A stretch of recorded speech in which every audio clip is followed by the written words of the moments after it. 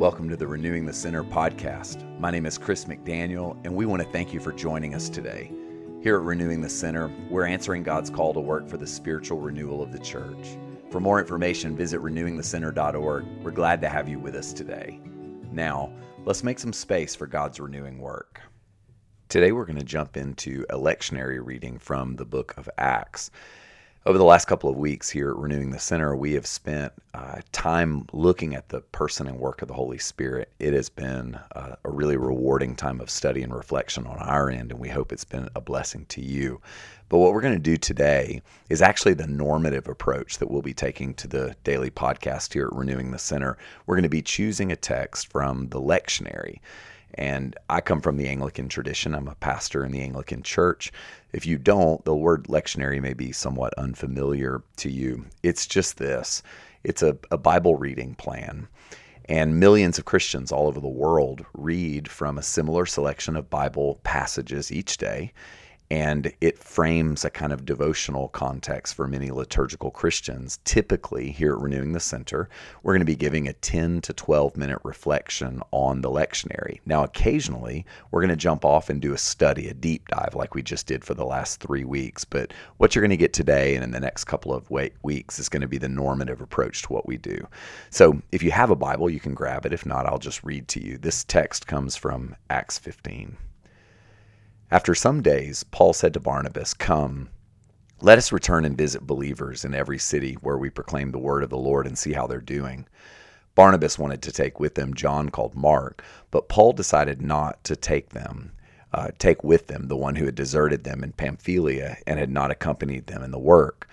The disagreement became so sharp that they parted company. Barnabas took Mark with him and sailed away to Cyprus, but Paul chose Silas and set out, the believers commending him to the grace of the Lord, and he went through Syria and Cilicia, strengthening the churches.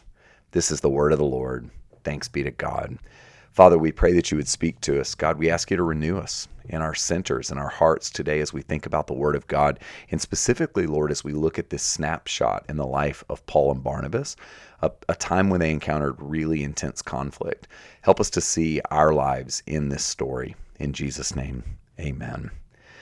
So you may be wondering, why on earth would you choose that reading from the lectionary list? And I chose it because it's one of those raw, real snapshots in the Bible where people get into trouble. So I'm going to tell you a little bit of this story, and then we're going to see what we can learn or what we could hear from the Lord. This is really about what happens when friends disagree and actually run into the kind of impasse situation that Paul and Barnabas ran into. So these two people, Paul and Barnabas, they are partners. They're friends. They travel together. They're not just ministry partners. These guys have been locked up together. They've preached the gospel. They've seen miracles. They've endured persecution. I mean, they've been through a lot. This relationship has been tested. Paul and Barnabas did not have a superficial friendship. This was deep, and it was a durable relationship. Paul suggests to Barnabas that they go together to check on some friends who they led to the Lord in another city. They basically wanted to do a follow-up visit to some of their evangelistic work. And Barnabas says, I want to bring John Mark, who's a young believer. This is the guy who writes Mark's gospel. This is a big player in the gospel story, not a peripheral player. This is a guy that ends up being critical to the Christian story. Paul does not want to take him. He doesn't like John Mark. Paul says that Mark had deserted them and left them hanging when they were doing work at an earlier date. And the intensity here with regard to the way Paul speaks about Mark would indicate that Mark had really burned a bridge with Paul, but not with Barnabas. And Paul was the man in charge. And so he says, John Mark's not going to go. And Paul essentially puts his foot down. Now, what we're told in this text, and y'all, this is so important. In one sentence, we're told that Paul and Barnabas, these two friends, have such a sharp disagreement that they decide they cannot work together anymore. Y'all, two heroes of the early church get into such an intense argument that they decide they don't want to work together anymore. This is huge. And I think this is another one of those reminders for us that we really ought not read the Bible in a glossy or superficial way. These are real people with real personalities, and they had real arguments. And the realness, if you will, of this text is meant to speak into your life and in mine, because we live in an age where we try our very best to gloss over conflict. We oftentimes think of conflict as always bad. But these men are able to engage in conflict. They did not cover up or hide their differences. And the thing that they disagreed about mattered to both of them. They were honest, and they were likely raw in their disagreement. I tell you, I wish that I could be a fly on the wall. I can't wait to be in the resurrection feast and sit down and ask Paul and Barnabas, what in the world, what was it like when you guys were working this thing out behind closed doors? We don't know the answer to that question, but here's what we do know. They part ways, but neither of them goes on their own. Barnabas chooses Mark, and Paul chooses Silas. So neither man decides to say what I think some of us are tempted to say when we run into conflict. They don't say, well, relationships are hard, so I'm just going to be a lone ranger. They remain committed to relationship, even though they're experiencing difficulty in relationships.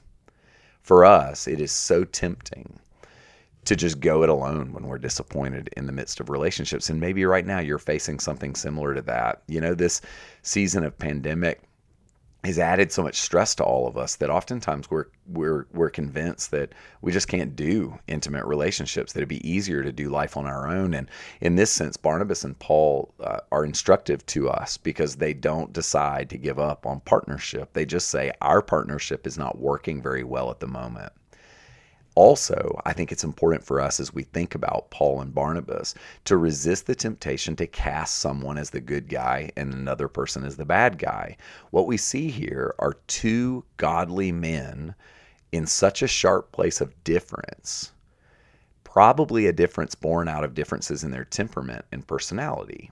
And they both go separate ways and end up doing amazing kingdom work. See, there's no good guy or bad guy in this story.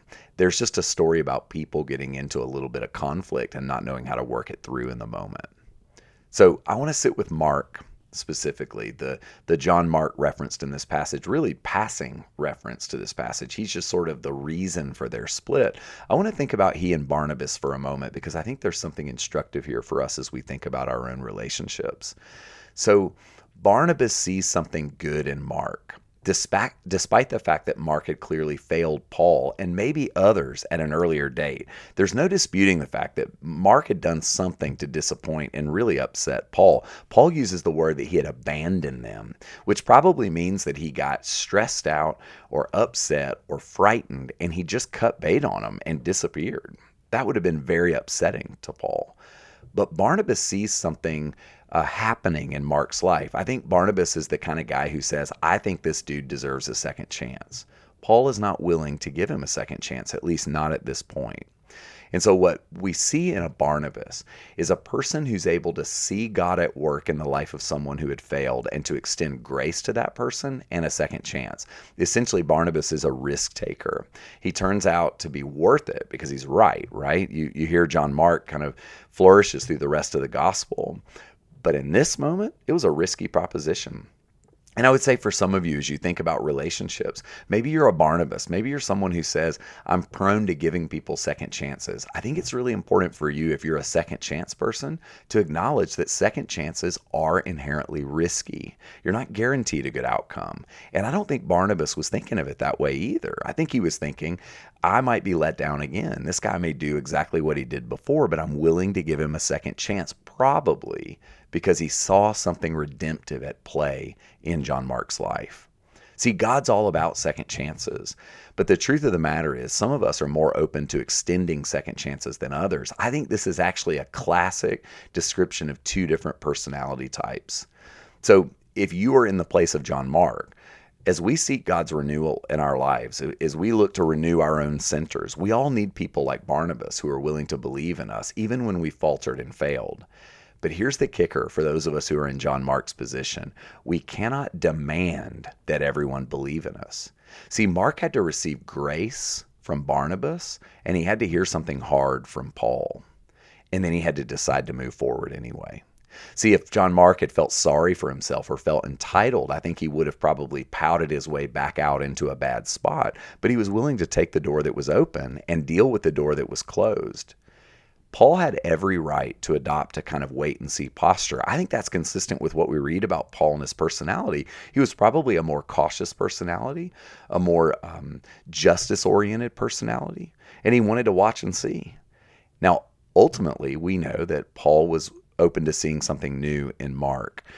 There's actually a what also seems like a throwaway line at the end of one of Paul's letters where he's in prison and he'll never walk free again. He's in prison at the end of his life, and he specifically says, please send John Mark with parchment so that he can be with me and attend to me. So clearly, I think Paul was able to adopt that watch and see and actually extend that same grace to Mark because they were reconciled at the end of their story. I want to leave you with just a few thoughts here. Number one, conflict in relationships is inevitable. I've heard people joke that one of the reasons why Jesus says wherever 2 or 3 are gathered in my name, there I am, is because Jesus knows that whenever Christians gather, he's going to have to be there to break up a fight. Y'all, if you live in proximity to other people, you're going to experience conflict. Conflict is not even a bad thing. It's just what happens when people relate. Number two, sometimes people need to walk apart for a time. Things don't always work out really easily. What we see in Paul and Barnabas' split is that sometimes people have to say, we're going to have to agree to disagree. We're going to have to walk apart. And there should be no shame in that. It's painful, but not shameful. Number three, oftentimes we want things to be more black and white than they actually are. This story is not about good guys versus bad guys. Sometimes things are just hard and differences are there and they're confusing. I would imagine that for Barnabas and Paul, this was a confusing time in both of their lives and they had to open up their hands and surrender outcomes to God. But both of them were ultimately malleable, open to something else happening down the road. And that leads me to the fourth thing. God's heart is always for reconciliation, but we cannot control or manage a reconciliation timeline.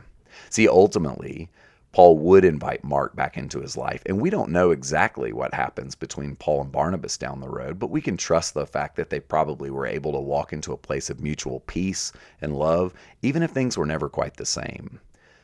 If you're in a place right now to where you're experiencing a lack of reconciliation, hope for reconciliation, but know that you can't force reconciliation. It has to happen in the right timeline. And it has to happen really based sometimes on the other party's ability to be ready to have those conversations. And finally, I think this story teaches us that when we're willing to move in new directions, new things are able to emerge. See, God was at work in this story, even in the hard stuff. Both of these men choose partners and see God work and use them for kingdom work. Actually, the work is exponentially increased. Not only does Paul partner with Silas, but right after this passage, he meets Timothy and he partners with Timothy. Maybe none of that would have happened if they had not been willing to disrupt the status quo, even though that disruption was probably painful and confusing. So today, I'm going to pray for us and then turn us loose, and Karen's going to get us to reflect on this passage. But I just want to say to you, if you're experiencing conflict, stop and ask the question, God, what might you be up to? What might you be wanting to do? Y'all, I think God may be wanting to work even in the hard stuff. Let's pray. Father, we ask for your grace today to help us to see and hear what you would want us to see and hear through a story like this. Give us grace to look at our relationships and trust you even there, even in the hard stuff. In Jesus' name, amen. If you would like to continue meditating on what you heard today, take some time to recall an idea or an image that encouraged or challenged you in this episode. When things stand out to us in God's Word, or in our lives, or in what we're reading, or in devotional talks, it often means that God is offering us His help and His guidance. When you have your idea or image in mind, carry it with you as a prayer, coming back to it in the spaces throughout your day. How does it speak to you and where you are right now? What does it say about God and what He wants for you? Speak to Him about these things. Listen for His still small voice, and respond to Him as simply and as honestly as you can. Thanks for listening. We look forward to having you back here again with us next time at Renewing the Center.